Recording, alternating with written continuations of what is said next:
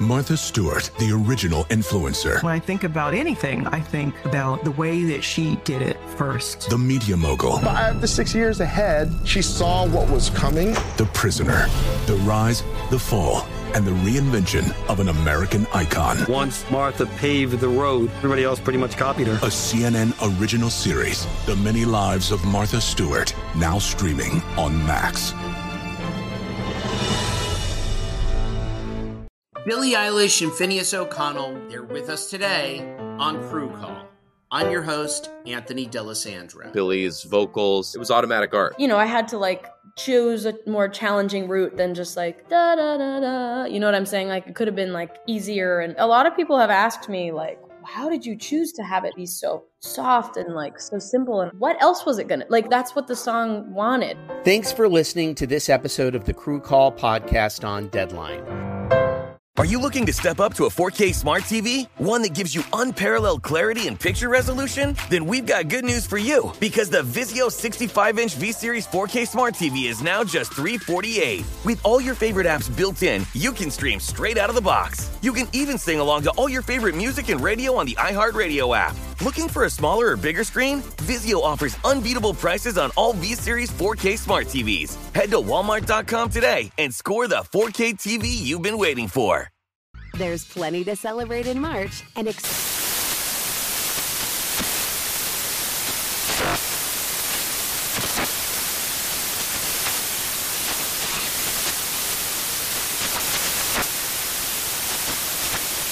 National Craft Month with the perfect pizza at home class from Craftsy. And anytime is right to listen to iHeartRadio's iHeartCountry Radio. Discover more shows and movies for free.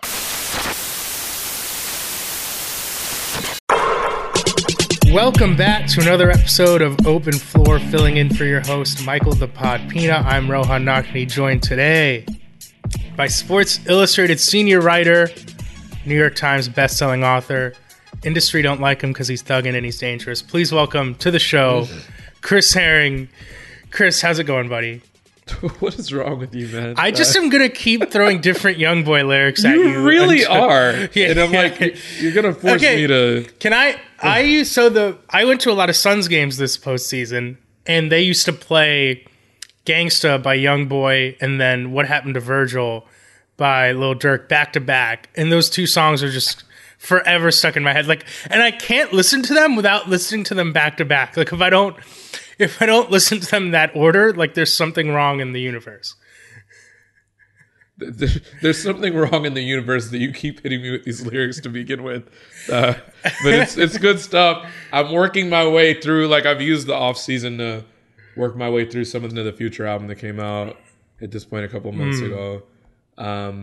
I feel like there's other new stuff. I haven't listened to the Drake album yet. Yeah.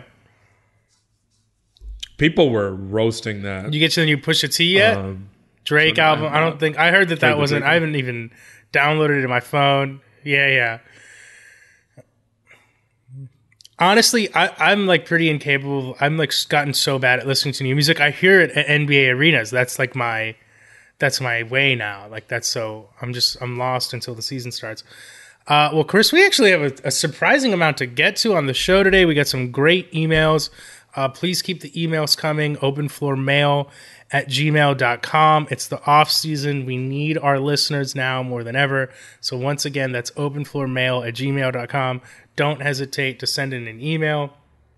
Like I said, a lot of things I want to get to on the show this week. We mentioned the emails. We have some news. Something I want to talk about real quick, Chris. There's no great way to bring this up, but something we haven't talked about on this podcast, and I got to raise my hand and say I'm part of the problem here. I think it's something that the NBA media in general has not done a great job of discussing, and that's the ongoing situation with Miles Bridges, who was charged with a felony this week in a domestic violence related case involving his partner, the mother of his children. Again, these are just allegations. At the same time, she had an Instagram post in the wake of these allegations. I guess what I can say is I think it's safe to say he's been credibly accused of domestic violence. And I think a lot of times what happens in these situations, Chris, is we start talking about how long should he be suspended? Should he get his next contract? And sometimes that's hard for me to reckon with. Like, just to kind of bring a little bit of my own personal, ideology into it. Like, I think you would agree with me. Like, I don't want to live in a punitive society. I don't want to send another person to jail. I especially don't want to send another person of color to jail. And, to me, when we start talking about should he get suspended 25 games or 50 games, we're losing sight of, what are we really doing for the victim? What are we really doing for this situation? And I don't know what the answer is, and I'm speaking from a position of privilege as a man. Like, you and I don't kind of live with this fear walking around day to day, this threat of violence that women do. And I understand why some people might want to see him be suspended for a whole season or never play again, etc. But it's something I'm hoping to educate myself on, something I'm hoping to write about soon. But I just hope that whatever kind of quote unquote solution we come up with this, it's got to be victim focused. It's got to be, how do we get the person who was abused in the situation the resources they need? What can we do to make sure this doesn't happen again? What can we do to rehabilitate? I just hope we start kind of looking for those kinds of answers. It's not to say that, we want whoever perpetrated these acts to kind of escape accountability, but I'm just hoping we can find a better version of that accountability than just talking about, number of games suspended. The NBA, correct me if I'm wrong, I'm pretty sure the NBPA at least came out with a statement, right, in the wake of the overturning of Roe v. Wade, about how they support men. Well, if you really support women, this is an opportunity for you to put your vast resources to use, figure out a way to kind of attack the societal problem, whether it's counseling, whether, how are you getting those resources towards victims, etc. There's got to be something the league can do there, and they can afford the experts who can figure it out, who know the best path forward, etc. But I just wanted to address that because we see the news stories, but to be honest, I feel like at large the NBA community, media at least, has just been kind of not sure what to say about all this. Yeah, no, absolutely. It's a horrible story, and like you said, I feel like the frame of reference that I think most fans were using to bring it up was just like, this dude fumbled the bag, which I understand the sentiment. I understand that was the context in which people were talking about him anyway before this. He also had was it an Instagram post or whatever it was several weeks before that in which people were saying like, Miles Bridges, what are you doing? That just, did not look the smartest to post. So people think that way independent, I think, of really horrendous stories like this one. And I think we can acknowledge that. You're absolutely right, though, that I kind of feel like the focus is lost when we're already jumping to like, how long will he be suspended for? I don't think a team is going to want to touch him right now anyway. And to be honest with you, they shouldn't. I can't remember whose story I was reading, but the punishment that he's going to get either from, a guilty verdict, even if it's dropped, he can still, I think, get suspended. The only way in which he would escape any sort of punishment, I think, is if it went to trial and he was found not guilty, which, okay, that's a lengthy process that you'd have to go through to get to a not guilty. I feel like it would probably be more likely that there would just be no charges filed or charges would be dropped if the woman decides she wants to take that route, which, by the way, she's already spoken up about this. So I don't even know if that would happen. But either way, like, that's not the most important thing here. No team should be focused on signing him anytime soon. You talked about the rehabilitation stuff, however much counseling would be required to just kind of put some of these pieces back together again, to get her the help she needs, to get him the help he needs, the child the help, that the child needs. It's horrible. But I'm with you in terms of like the punitive stuff. I'm not someone that just loves throwing the book at people. Not that it's my call, but like I think about Michael Vick all the time. I absolutely love dogs. I've got, basically like a mural, like a picture of my dog on my big executive desk here. I, to some extent, like broke up with my significant other of 4 or 5 years in part over the way I felt like she felt about my dog, treated my dog. So I am very much a dog person. And even when everything happened with Michael Vick, I was not, the guy went to prison over that. Mm-hmm. So like I was not lobbying for him to have extra punishment after that. Like he's already served time in prison. Mm-hmm. That's more significant than a suspension from a league. Yeah. I feel like the punishment is that teams are going to think 85 times before they sign this person. Yeah. That is punishment. So I can't think that far ahead of like what sort of suspension does he deserve. Mm-hmm. The guy might go away, and if he does, then then I feel like you would hope that he comes back a better, more complete, filled out person at that point. But it's way too early to even speculate like what that punishment looks like. Let's figure out what happens with this case first. Let's figure out those details first. But it's I haven't thought about him from a basketball standpoint since this happened. It's just a brutal story that the details of it as they came out were just getting uglier and uglier, and it's just really sad. Absolutely. So I mean, that's it. We'll have to wait and see. And again, I'm hoping to write about this soon. There's more to be said, and hopefully present some ideas about what it can look like for a sports league to deal with this. I mean, at the end of the day, it's a societal problem. It's on men to stop thinking it's okay.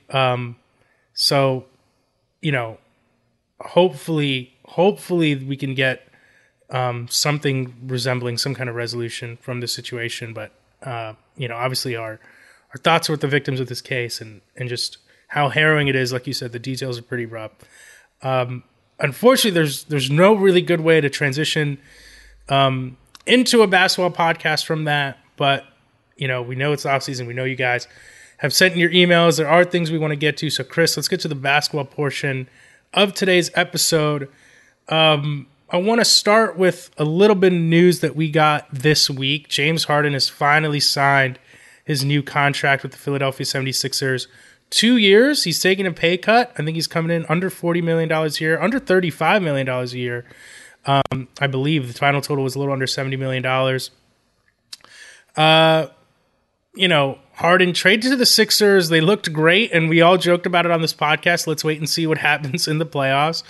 Lo and behold, I mean, he had that one great game in the second round, but it was a strange playoffs for the Sixers because, they had this Embiid Harden pick and roll. For some reason, they just didn't run it enough. Embiid gets hurt. Harden can't really pick up the slack. Let me start here first, just before we get into the kind of the full Harden experience and our thoughts on Harden and the Sixers, etc. What do you kind of make of him taking the pay cut? Because to be honest, I do respect him deciding to take that move. Allowed him to bring in guys like PJ Tucker, Daniel House, etc. What'd you make of him taking the pay cut? Can we be real about this? Like, I know when the signing, the potential signing was discussed, because it was funny. Like, our editor Matt hit me yesterday, like, hey, he knew I was going to try to write something today. I wasn't sure what I wanted to write, and he was like, hey, like, he floated the Harden thing, and I looked at it thinking like Harden backed out or something, and it was like, oh no, Harden's just like signing the deal, and there's like a definitive number on how much it's for now. I was like, we've kind of known this was going to happen for several weeks now. Like, it's been reported since before free agency started. And yeah, it's been floated that like he was going to take a pay cut, but since before the season ended, the NBA season, not the Sixers season, we've been saying for a while that this was likely that he was going to opt out of his deal and probably take less money this year for the hope of making more money in the future. I don't see this. Like, granted, it's technically it's a pay cut. You can frame it that way. I remember covering Phil Jackson when he was floating to Carmelo Anthony that he could take less than the max and that it could make Carmelo look like a less selfish player by doing that. It's window dressing. And I'm not using that to say Carmelo's a selfish player. I'm using it to say like it's the way you're phrasing it. So yes, it's technically a pay cut, but it's also like he didn't play very well last year by his standards. He wasn't looking like a max player. No, and he wants to be one. And he, if he was hurt, this is like this is a make good year for him, is his hope. I imagine if he plays really, really well this year, he's not going to opt in next year. He's going to opt out and get one last max before he closes shop. Like, that would be my perception of it. And I wish that we could kind of be real about that. Like, I don't think it sounds really good, and there are incentives and motivations to make it sound like a pay cut from his end, from the people that his agents and his agency is sharing that information with. Of course you're going to frame it that way, but I don't think that's realistic. And, let's be real. He didn't play like someone worth 45, 46, 47 million this past season. He might be able to get back to that. And if he does, then he would be able to break the bank next year. So I think that's probably what this is. So I haven't really made much of the pay cut because I don't really see that as being what it is. That's fair. And I'll give you that. I definitely think he's left himself the option. Certainly. I mean, the literal option to go make up that money after 1 year.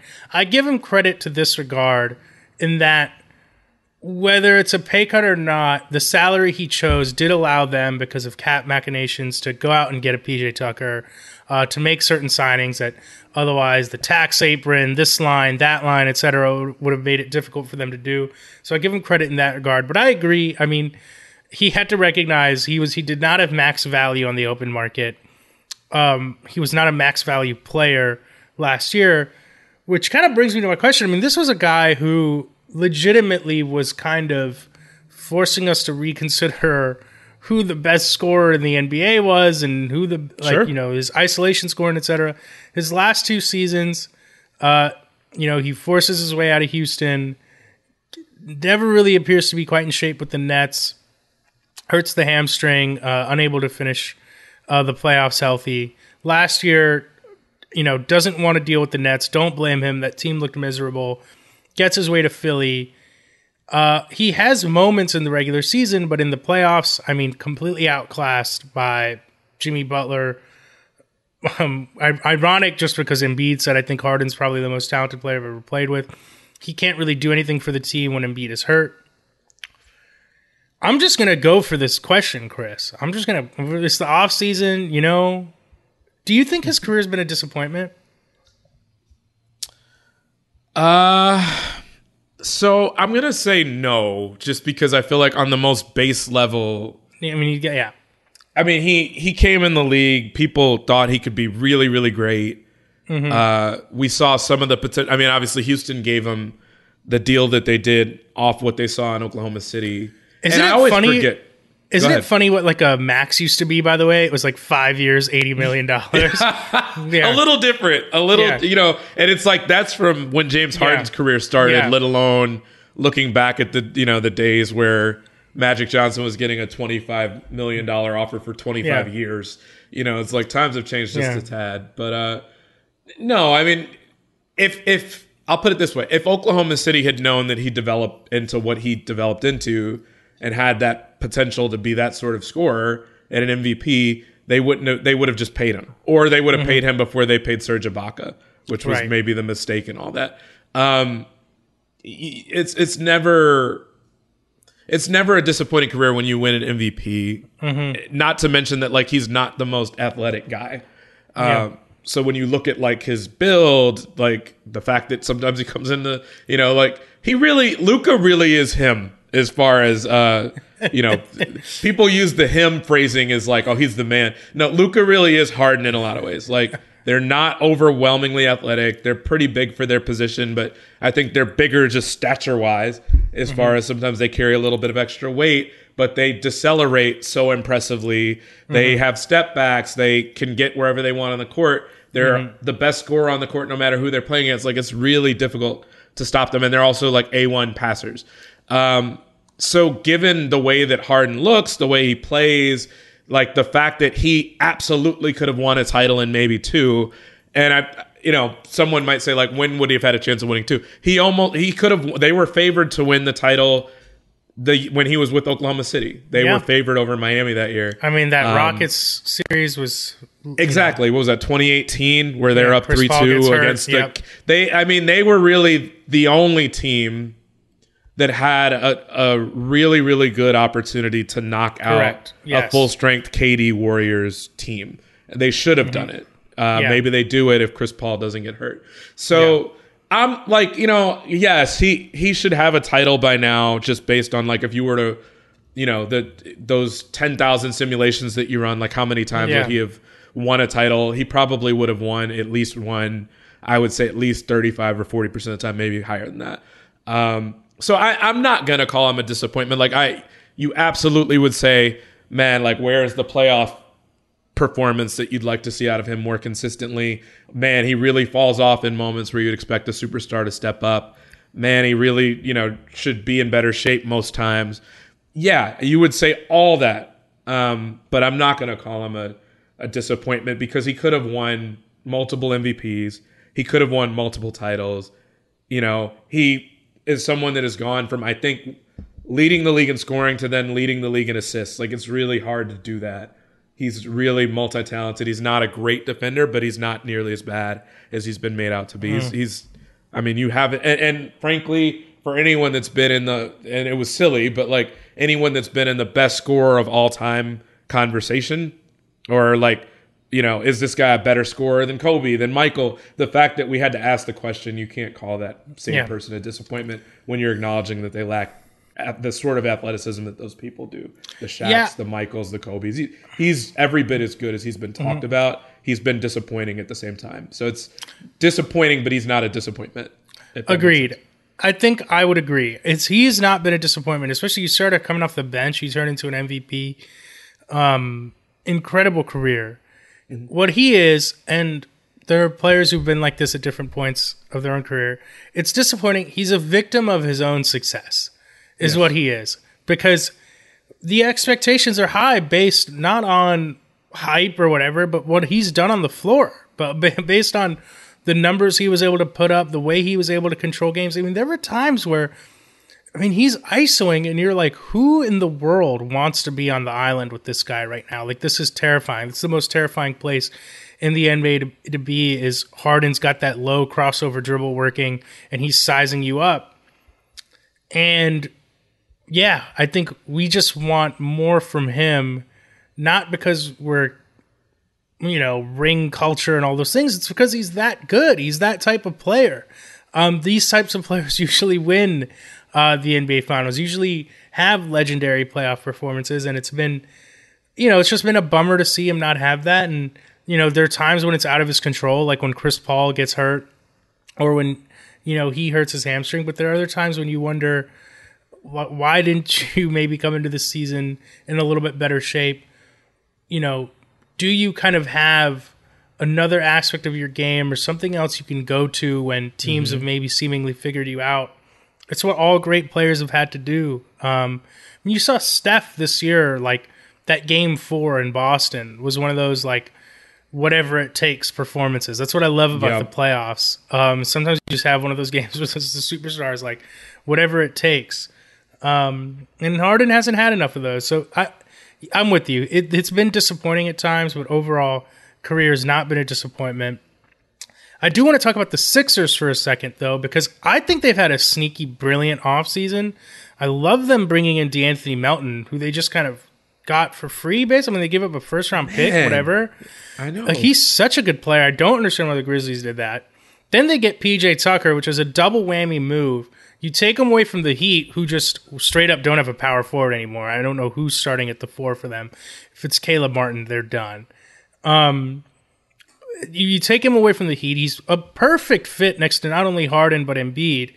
Literally the exact kind of guy they needed in a playoff series last year. I think they've had a fantastic offseason. What do you think of what they've done this summer, and where do you maybe have them as things stand right now in relation to Milwaukee and Boston? Man, it's really hard to not like what they've done. I took a look, and I thought I had it pulled up here. Let me try to pull it up again now. Just their depth chart is just kind of scary looking. If we're keeping it a buck, man, like it's a really, really deep team. just making a couple of pertinent tweaks. So I mean, honestly, they're definitely not any worse than they were last year as far as, I think they're a top 4 team for sure. I'd kind of be surprised if they're not in the top 3, which for what we're looking at a Boston team that got better and is still pretty young outside of Al Horford. We're looking at a Milwaukee team that if they put their foot to the pedal and they're healthy, Giannis is healthy, they should be right there in that conversation.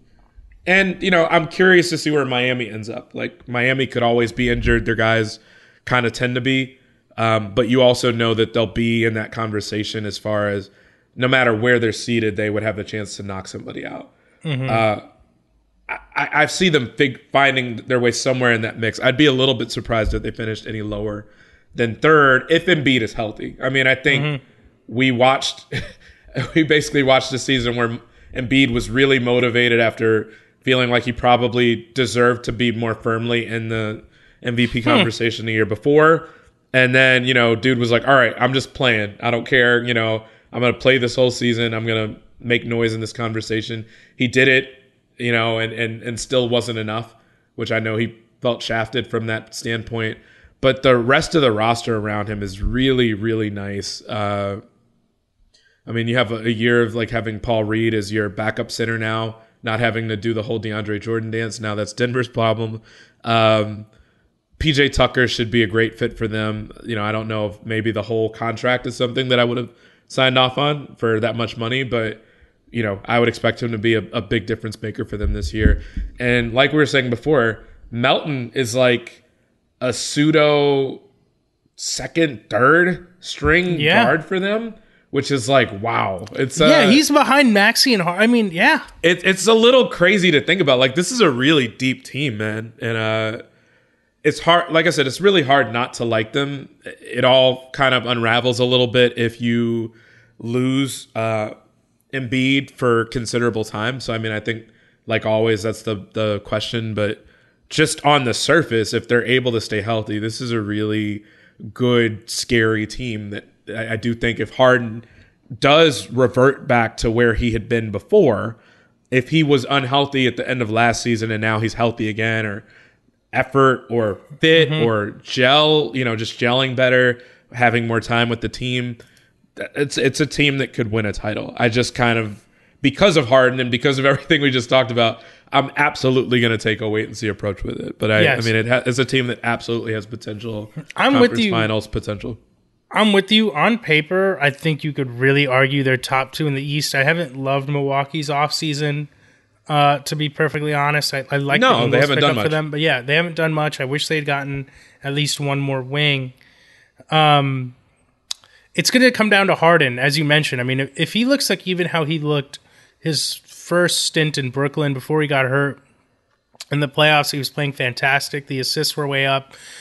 He was playing really, really good basketball. Remember, there was that brief conversation, can someone win MVP if they were traded mid-season and blah, blah, blah. He was playing really, really well.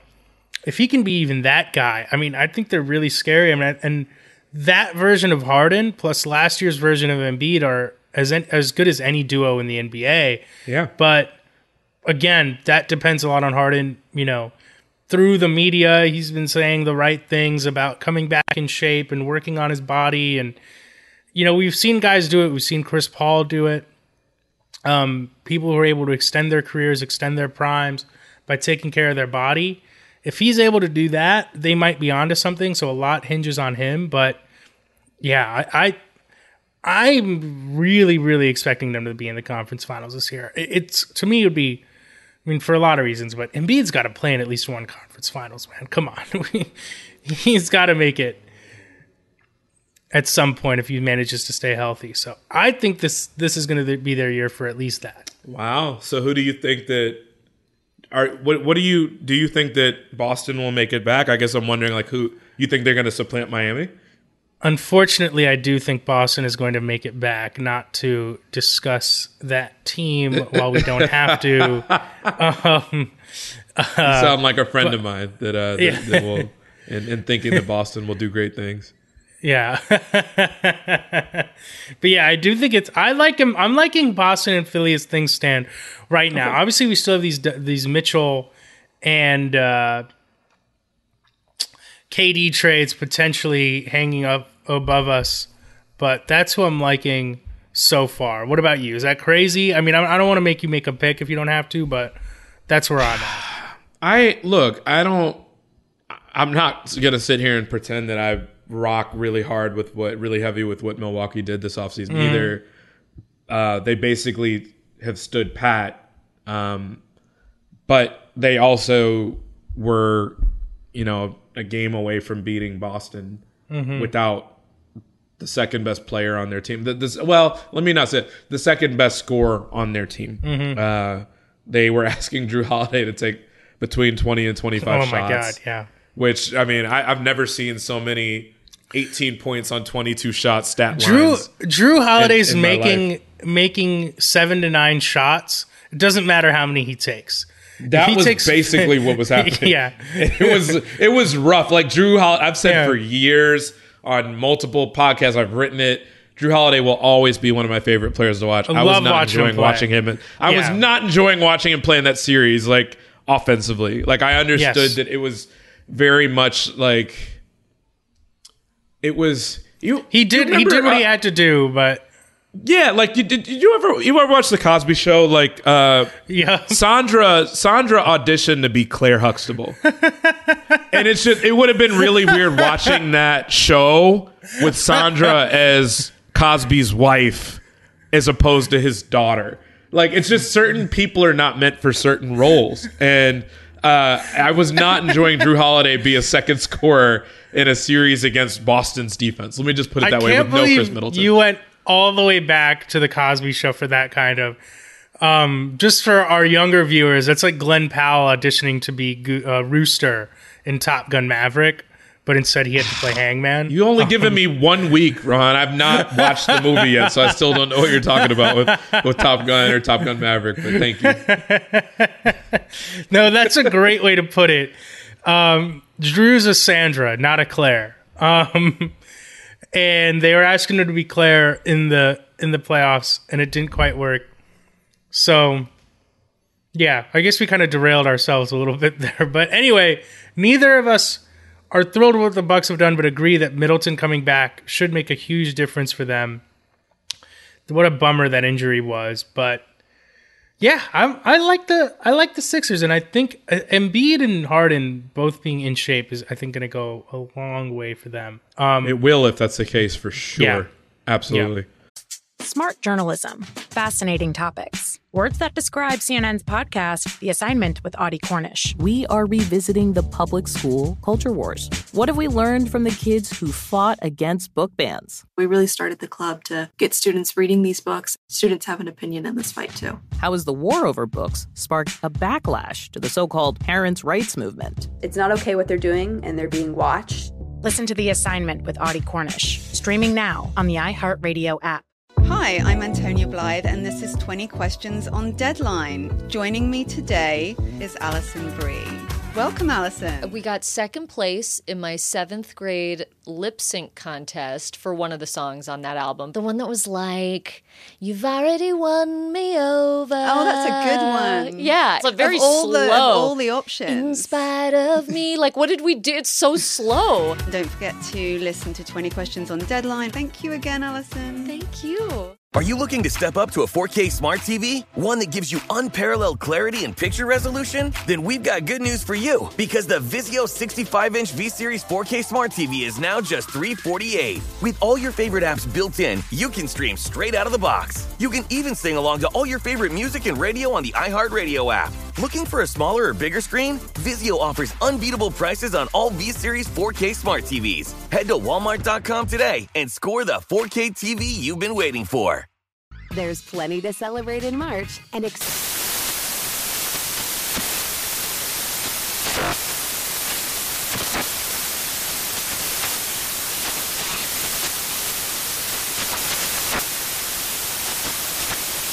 National Craft Month with the perfect pizza at home class from Craftsy. And anytime is right to listen to iHeartRadio's iHeartCountry Radio. Discover more shows and movies for free. You ready to dive into an email or two? Yeah, let's do it. All right, this one comes from Elliot. Shout out to Elliot, who says, "Hi, Open Floor Globe crew. I hope Michael is getting some good reading time in. When my son came a few years ago, I had lots of time and binge rewatched the 10-hour A&E Pride and Prejudice series. I didn't realize they made a series about that, too." He said, "Thanks, Michael. Thanks, Michael, Rohan, and Chris, for all your book recommendations. Rohan, if you like that Manson book, you must check out Dark Alliance, the CIA, the Contras, and the Crack Cocaine Explosion by journalist Gary Webb. You know I love books about moving weight, Chris." Pusha T. Okay. Yeah. For my NBA question, what deals have you been most surprised by in the past season or two, with teams proving especially prescient and the move forcing you to reassess player value and fit? For me, it was the Grizzlies unloading Jonas Valanciunas. He seemed great there and often the only reliable end-of-game scorer outside of Ja, but obviously many other guys are ready to step up, and in turn, Steven Adams has fit well. You could also go the other direction, moves that you thought seemed smart that were duds for non-injury reasons. Interested to hear your thoughts. Thanks for all the entertaining pods. Elliot, thank you so much for the email. Chris, I'll lob it up to you first. Do you have a move that's happened in the last few years that maybe you were especially wrong about that now is your opportunity to admit that it didn't go the way you thought it would, either positively or negatively? Oh yeah. No, I've got ones on either side. I had ones prepared on either side. So the one, I'll give you both. The one that I'm still kind of like, wow, that happened was, not to recency bias, but Andrew Wiggins just swung in NBA Finals. Yeah, he was just an all-star. I thought the trade made sense just because it was very clear that D'Angelo Russell was not going to be the answer there. Mm-hmm. Whether you even really needed him next to Steph once Steph was back healthy was, fair to wonder that. So Wiggins at least filled more of a need for them, could kind of take on more of the Harrison Barnes role, but with maybe more individual ability and talent. So that, and not just him, but also like anybody that watched Jordan Poole as a rookie is probably still kind of wondering how he developed into what he is now. Granted, he was not great through the finals and great through the, even the conference finals, but I did not see him becoming what he is, who he is at this point. So those two things, like, I just didn't see them happening or the way they did or resulting in a championship necessarily. On the flip side, the thing that I thought would happen that I was very, very wrong about, we're still seeing the undoing of that now. I thought that Utah had a very cute concept by going out to go get Rudy Gay and Eric Paschall to go run small ball 5 for Utah. Obviously, that did not work out. Every Utah fan under the sun was saying midseason, this is not working. This is not working. This is not going to work. And I was like, just give it time. Give it time. And obviously, it did not work out. It was that probably in hindsight was trying to, instead of like caulking or like, drywalling a wall that, for instance, my bedroom has a massive crack in it. I live in a high rise and there's a massive crack that they're like, oh, that happens when you live in the upper parts of a building and it sways a little bit. You're going to get cracks. It would be like putting a piece of tape over the crack and expecting it not to grow or trying to fix it. And you have to get it drywalled again. It just doesn't work that way, So I thought that would work. They were the number 1 team the year before. They got out to a really nice start this season. And yeah, it clearly did not work. I think Rudy Gay had like a 22-point game his first game in with the Jazz or something like that off the bench. And it was all downhill from there. It did not work. And now we're watching the Jazz unload piece by piece seemingly. So, although they are getting a lot of draft picks back for it. So who knows? Maybe it will circle back around and be a good thing for the Jazz. Who knows? So I had one, and you can probably read my trade grades about this, where I just expressed like utter confusion. Why would you be doing this? And it's a recent one.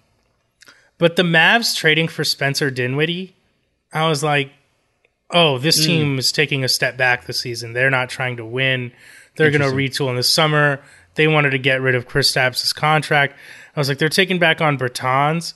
And at the time, remember, Dinwiddie was not having a good season in Washington.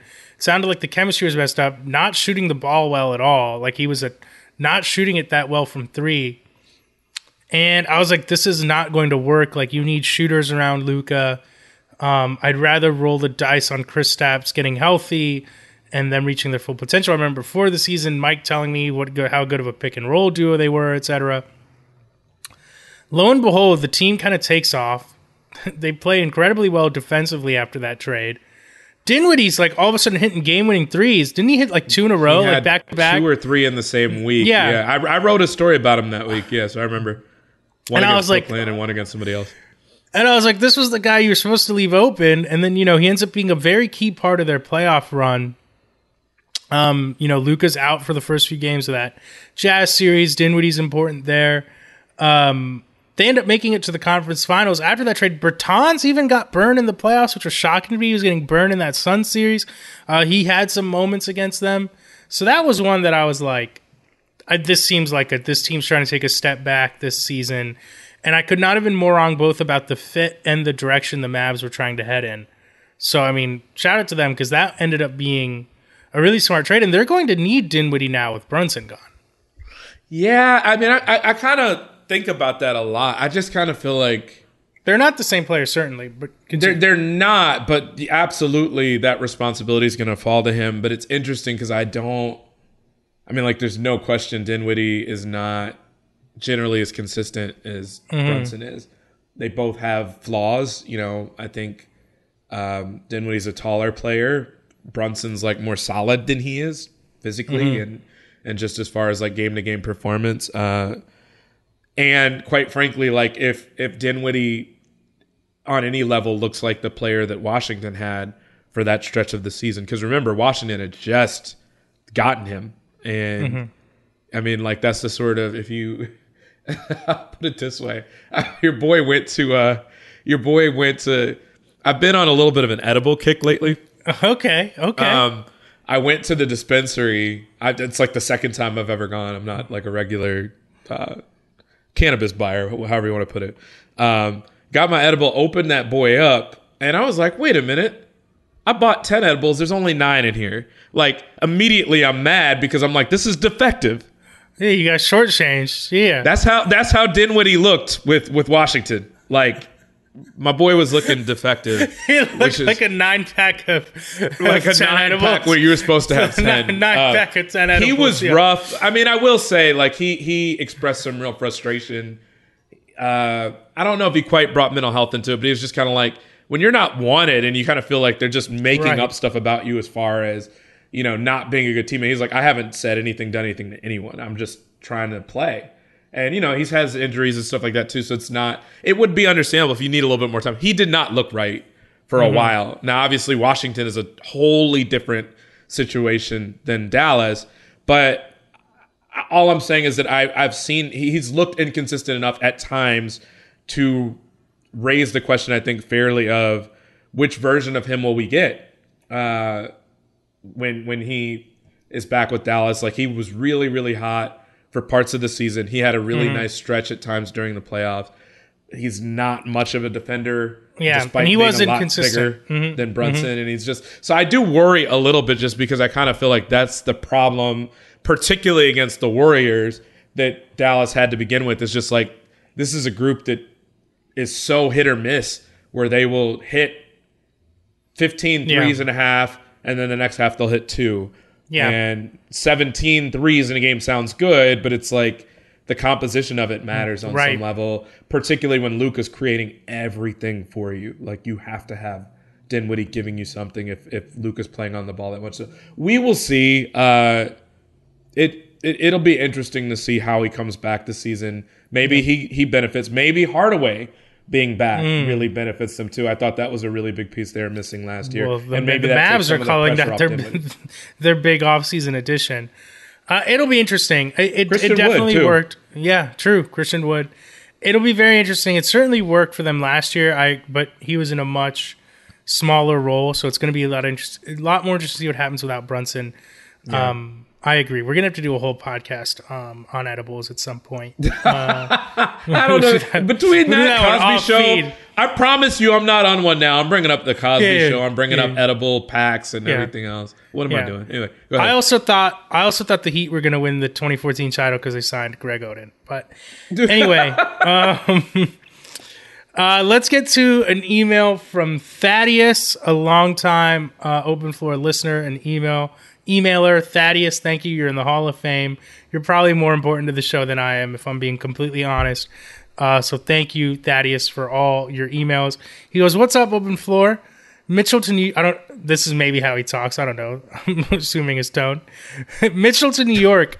Donovan Mitchell to New York seems like a foregone conclusion at this point, and honestly, it's one of those where the superstar wants the big market, and it makes sense for both sides. The Knicks can give a great package of picks and a young player or two for a Utah rebuild. Regardless of what you think about Mitchell as a guy to lead the Knicks to wins and playoff success, he's a borderline top 25 player entering his prime years, and in a 30-team league, you don't balk at those guys if you don't have one. But now I have to ask, where would you put the Knicks? Let's say they send out Randall and Quickly with whatever picks. Is the remaining roster a top 4 East team? Would you even favor them to be out of the play-in? I've seen reaction kind of all over the board on where the Knicks would be with Mitchell. I think if they kept Barrett, I actually really like Brunson, Barrett, and Mitchell. I think Mitchell has gotten a little bit... Underrated is not the right word, but I think people are maybe... I'm trying to correct the overcorrection that I think is happening. So, yeah, what do you think about Mitchell and the Knicks? Let's say in this scenario they have Barrett and Brunson on the team as well. So I would have this question regardless of whether they get Mitchell, which it's not enough to decide not to do the trade, but I really want them, if they're going to trade for Mitchell, to keep Quentin Grimes.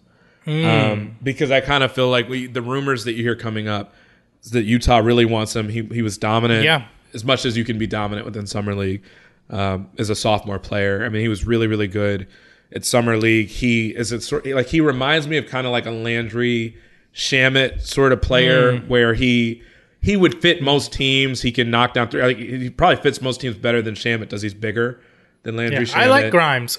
He was a great second half of the season. He's going to be a good defender in this league. He's a good 3-point shooter. He hustles. I think he's an energy player. He's, you don't need him. Probably you're not expecting him to go out and get you 25. So he can do his job night to night. And I kind of feel like when you're moving in pieces and moving out pieces, he's the sort of guy that should fit with a really good go-to scorer or two really well. And a guy that will probably benefit even more than your average guy if you have to throw more attention at someone like Mitchell or Brunson to just have out there on the wing or in the corner. So I would like it a lot more if they don't have to move him, even if it's Quickly that they have to move. Some fans may not love that, but you're going to have a lot of ball handling on this roster. Let's not forget about someone like Barrett, who you're still trying to develop. You want him to have the ball a decent amount, but how much is he going to have it if you've got Brunson and Mitchell handling it? So Grimes, for that reason, I think is really nice to have because you're going to need guys that don't really need the ball. Quickly would need it. Even if it's off the bench, he would need the ball. How are they as a team? I think it's a little bit optimistic, a little overly optimistic maybe, to think that Randall would be one of the guys sent back. I don't know that Utah will want him. They'd have to find a third team. A third team. I mean, if you do a trade straight up with Utah and they take him, if they want Grimes, let it happen. Fine. Because at that point, you're answering a lot of questions. I just kind of feel like Mitchell, I'd have to look at his numbers. I feel like he's an okay, sometimes slightly below average 3-point shooter for what he is and what he's perceived as. And because of that, between him and the idea, Michael's written about the fact that Brunson's not a great pull-up 3-point shooter. He's not asked to do it much because he's playing alongside Luka, who's setting him up. At a certain point, you kind of look up Barrett and all the other guys. None of them are really known as 3-point shooters. Grimes is. But all of a sudden, you've got a lot of ball handling, 3 guys that can handle the ball for you, but none of them are really big 3-point threats. Mitchell, maybe through volume, but he's not a really, really efficient shooter from out there. So if you can get rid of Randall, who clogs stuff up for you because he's also really not a good 3-point shooter, absolutely you do it and you ask questions later. You're already going to be giving up a lot of picks anyway. If you can get rid of Randall and kind of dump some of that salary there, because he's not like a guy that's got a year left on his deal. He's got a couple of years left on a deal that's paying him, I think, more than $100 million. So that question is huge. Like, what do you think of them? If he's not there, you're totally remaking this roster aside from just bringing in Mitchell. You would have more than half your starting lineup is new at that point, probably.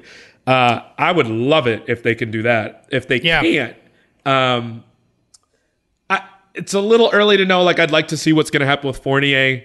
Can you go and get a defender to bring in for him, like a wing defender?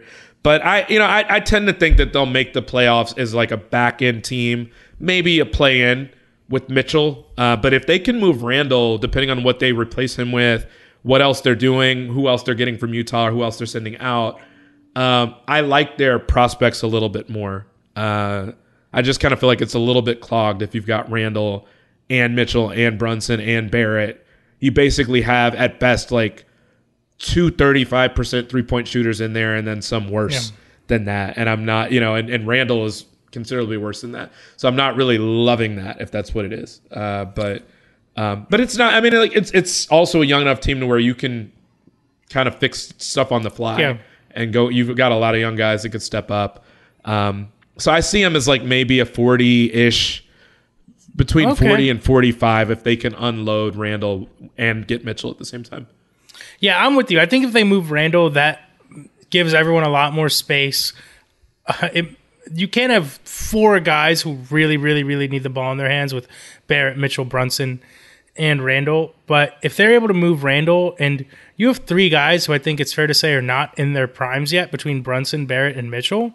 Yeah, I like that team, and I'm willing to say that they're a 6 seed. I'm willing to go there. I'm willing to give them the 6 out of the play-in in the playoffs. So I'm into the idea. I do think the Knicks should do the trade. People are like, oh, it's the Knicks nicking or whatever. I mean, we just saw Rudy Gobert got moved for how many draft picks he got moved. What's Donovan Mitchell? He's not even 25 yet, I don't think. No, at some point, though, we're going to have to start asking the question of, like, how many picks is too many? Like, it's getting out of hand. It's getting out of hand. 5 and 6 picks for these guys that are, like we'll do our NBA Anthony rank later Davis. this offseason. Yeah. But, like, we're talking about guys that are probably not higher than 20th on our list. Yeah. Or in that range, slightly lower than that range. And it's like, what are we talking about? Yeah. I don't know how we quite got here. I think Zach Lowe the did Timberwolves did not help anyone. No, they did not. Because I'm not even blown away by the picks, although I am. I'm blown away by the picks and like 3 of their top 7 rotation guys. And I think Zach Lowe wrote his column a week or so ago about the Drew Holiday trade and how that kind of precipitated some of this with the idea of just kind of going all in. But it makes sense if you're the Bucks and you have Giannis. Yeah, right, exactly. Yeah. The Knicks, like the Timberwolves, I can kind of understand. The Knicks, it's a little early for that, but then again, they can do that and still have some of their own picks. So, that's the other thing, that when we talk about law Knicks, we're normally talking about them trading every pick they have for the next 38 years. Yeah, they've got more picks than they stacked than they normally up. would have. They've got they're one of the most loaded teams in the league as far as how many picks they have. So I'm just a little bit like I hear most people saying just do whatever it takes from a pick standpoint. And I guess within the stratosphere of what teams are doing now, that sounds okay. But it's just I'm still trying to. Maybe I'm just still getting used to 5. No, and 6 I'm picks with in a you. deal. I'm with you. It's gotten ridiculous. They're, like you said, in a better position because they have 3 firsts that aren't their own that they can trade. Saturdays are for sunshine, especially for your ears. With another election, ongoing wars, and natural disasters, we know the news can be a lot to take in. And we're determined to share the bright side of humanity. Every Saturday, take a breather from the headlines and hear all the uplifting happenings across the world with 5 good things. a new weekend edition of CNN 5 Things. That means you can find this goodness in the same feed as 5 Things. Listen to 5 Good Things on the iHeartRadio app. Billie Eilish and Phineas O'Connell, they're with us today on Crew Call. I'm your host, Anthony D'Alessandro. Billie's vocals, it was automatic art. You know, I had to choose a more challenging route than just da da da da. You know what I'm saying? It could have been easier. And a lot of people have asked me how did you choose to have it be so soft and so simple? And what else was it gonna that's what the song wanted. Thanks for listening to this episode of the Crew Call podcast on Deadline. Are you looking to step up to a 4K smart TV? One that gives you unparalleled clarity and picture resolution? Then we've got good news for you, because the Vizio 65-inch V-Series 4K smart TV is now just $348. With all your favorite apps built in, you can stream straight out of the box. You can even sing along to all your favorite music and radio on the iHeartRadio app. Looking for a smaller or bigger screen? Vizio offers unbeatable prices on all V-Series 4K smart TVs. Head to Walmart.com today and score the 4K TV you've been waiting for. There's plenty to celebrate in March and National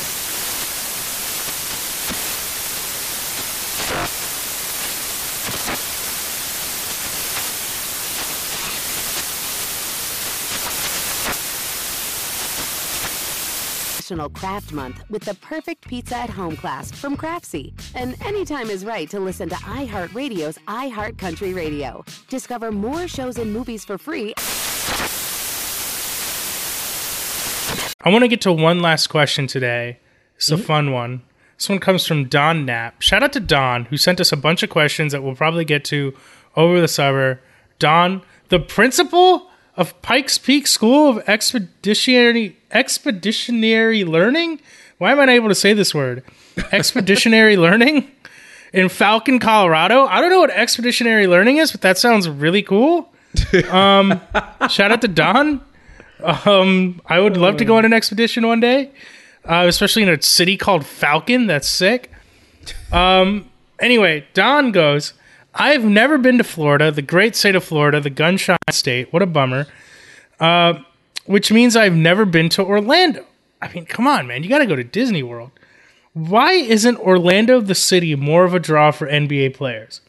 I get that the front office might have its issues, but I never hear about how great Orlando's weather is or location is, whereas I hear a ton about Milwaukee and Minnesota and how the weather keeps free agents away. Is it just the front office? I doubt it's because Shaq made sure to get away. Chris, would you ever live in Orlando? No. I'm long-winded, but let me just keep it short there. I actually think you said the person's name is Don. Mm-hmm.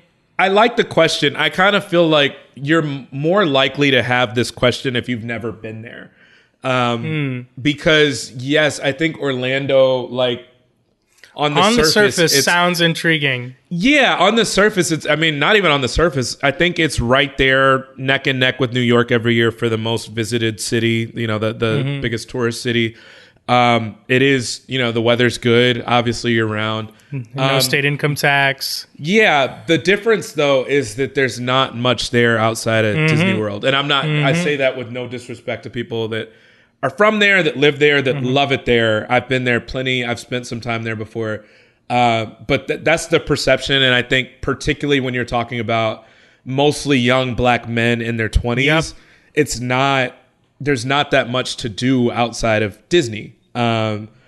Or to go watch an Orlando Magic game. It's a city that's largely built around the tourism industry as it relates to Disney. So if you were going to pick cities in Florida to live in, I don't know that it would finish in the top 3, that sounds harsh, but I just think it's the way people think. And then the irony of what he said at the very end is he said, I doubt it's because Shaq made sure to get away. I would really, we were on the book, suggestion tip last week. 3 Ring Circus, I think, was one of the ones I suggested. If you read it by Jeff Pearlman, which is about, the Shaq, Kobe, Phil era Lakers, that actually is why Shaq left, is that aside from thinking that Orlando was a little bit too small for him, he left in part. The thing that really set him over the edge was there were 2 or 3 things it did. One of them was Orlando kind of lowballing him. But maybe the biggest factor, and the thing that he actually said he was leaving over and confided to Jeff that he was leaving over, was that, and granted, this was the 90s. It's 2022 now, but this was the late 90s. The poll, right? The Orlando Sentinel did a poll among fans. Now, it was a really half-assed question of like, should the Lakers pay Shaquille O'Neal $106 million to like come back or something? Like, I think that was what he'd said he wanted, or maybe what another team was offering. Like the Lakers obviously wanted to get in on him. And that sounds like an absurd amount of money today. We're having that conversation over Jalen Brunson today. This was 1996, I think, or 1997 or whatever it was. And you weren't hearing at the time about 9-figure, deals for athletes, even though Shaq was probably the best athlete in the NBA at the time. So it was just like kind of a flat, like no nuance question. Other players were starting to go for that much. Juwan Howard, Alonzo Mourning was about to make that much money, but the answer, when they ran the poll, I think it was something like 93-7. No, he didn't deserve that much money. But it wasn't just that. It was also that the tone around people saying no, including the people that were calling in, because this was like basically pre-internet. These were people calling in to the newspaper to give their response. And there were so many racist responses to the question of, one, that they'd already offered Shaq money and he was declining it. And that's why the number was getting pushed to the low hundreds. But also kind of like, how is he not grateful? Like, it's still the South. Particularly in the 90s, Orlando's not. It's very different than like a Miami. It's not the same place. So no, I mean, it actually did have something to do with why Shaq wanted to get away. He felt like people didn't appreciate him, and he felt like some of it was rooted in some really nasty, ugly stuff. And people from the newspaper said they were hearing the N-word left and right in response to that question. So, I'm not going to say that I think that that's a huge part of the culture in Orlando. Again, that was 25, 30 years ago. But I do think that it's a less urban place than people think. I think the Orlando Magic and Disney World have made it more urban in people's mind than it actually is. But it's not a place that a lot of people, certainly a lot of young people, choose to live. Yeah, I was going to say, I haven't been to Orlando a ton recently. It's a nice city, even. Like, it's probably great for families, and I'm sure even if you're very rich but older, you could buy like a gigantic house in the suburbs. I think Shaq still has a house there. But yes, if you are young and you were looking for a lot of things to do, it is not Miami. It's not even Atlanta. I think Atlanta should be a much bigger free agent destination than it is. So we're with you, Don, but I think there's in fact a lot of reasons, because you could get kind of the weather of Orlando in a lot of NBA cities, but a lot more to do for, like you said, if you're young, have money. I think there's other places where you'd probably rather spend your time, because I think Orlando's probably a great place for families. It is very family oriented because of the theme parks. Shout out to Islands of Adventure. Do you know what Grad Bash is? I've never even heard of that, I don't think. Oh, this is such a Florida thing, but our senior year of high school. Okay. Our senior year of high school, we went to Universal Studios and Islands of Adventure. Like, it's something like 50. I don't know how many high schools it is in. It's dozens and dozens of high school. They do it over 3 or 4 nights, but you go to the theme parks after they close. So like, we get on a bus from school at like 3 p.m. Get to the park at 6. Fun. The park is closed, and then it's just you're there until like midnight, and it was. I've done that before, but I've never had like a name for it. I've had where one of my friends, his dad worked there's for a concert. Company. Yeah, and like so DJ Khaled and B.O.B. performed, and Jason Derulo. Can we do this now? Like, I'm 35 and I would do this. It would be sick. I had a friend who his dad worked for a company or corporation that like rented out Six Flags one day, and it's so much fun to kind of have free roam of the park like that. Yep. Free reign of the park like that. But I'd never heard of the. What did you said it's called? Grad Bash? Yeah. It's Grad Bash and Grad Night. Grad Night is Disney, and I think Grad Bash is Universal Park. We went on the Dudley Do-Right log flume ride, and I was pretending to be very scared on it, to like mess with my friends. like they knew I was doing a bit, and this woman who didn't go to my high school got off the ride and called me a very nasty word. Oh God! Because she thought I was really scared, and I was like, "Well, first of all, even if you did think I was actually scared, why would you? This is not really an appropriate response." Yeah, it was that's interesting moment. Clearly, has stuck with me nearly 12 years later. So I hear you. Okay. Yeah. Chris, that's gonna do it for today's episode. But before we go, I don't know if I'm allowed to do this. I really don't. All I will say is we got an email this morning that we did get in addition to the Open Floor family. There's a young Pina now joining, which means we're getting more outnumbered by Celtics fans by the day. I'll leave Mike to he can share all the details if and when he wants. All I'll say is the baby, the family, everyone's doing fine. So congrats to Mike. Even though I want to be clear, we're not missing him. This has been a ton of fun without him, obviously. But yeah, so shout out to Mike, I guess. Yes, shout out to Mike. I am super happy for him and his wife. I texted him this morning to see how he's doing. You really scooped everyone. You sent him the text. I was waiting for the announcement. You had to be the little goody two shoes. Be like, let me check in. But you're trying to move. You're already number one on the co-host rankings. Nah, man. We're sitting here. We're sitting here group texting about Knicks press conferences and whatnot with Michael in it. Like the least I can do is unplug from that, which doesn't fundamentally change my day to day and like check in on my teammate. But I'm just happy that everybody's doing okay, and super excited to see pictures whenever that's the case. But like you said, calling out my group text too. That's cool. Yep. That'll do it for today's episode of Open Floor. Chris, always a pleasure. To our emailers, thank you so much for your emails. Please keep the emails coming. openfloormail@gmail.com. We'll catch up with you guys soon. Please continue to enjoy the NBA offseason. Whoa.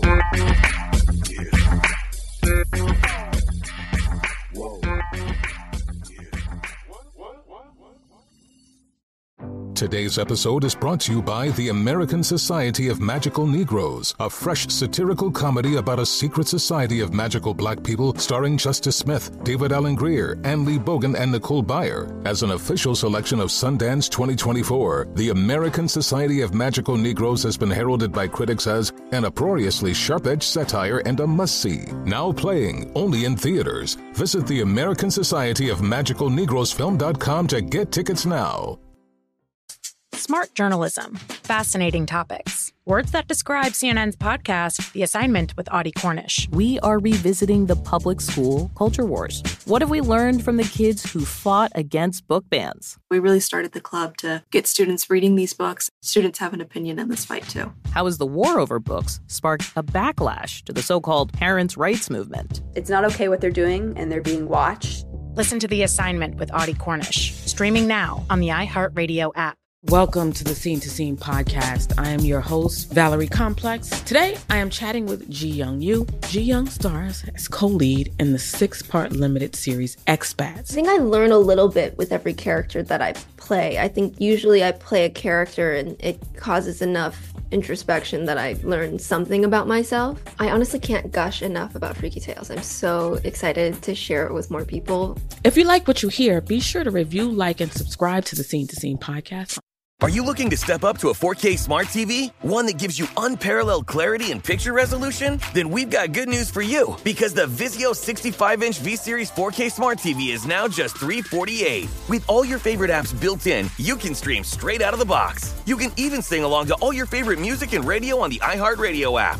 Looking for a smaller or bigger screen? Vizio offers unbeatable prices on all V-Series 4K smart TVs. Head to Walmart.com today and score the 4K TV you've been waiting for.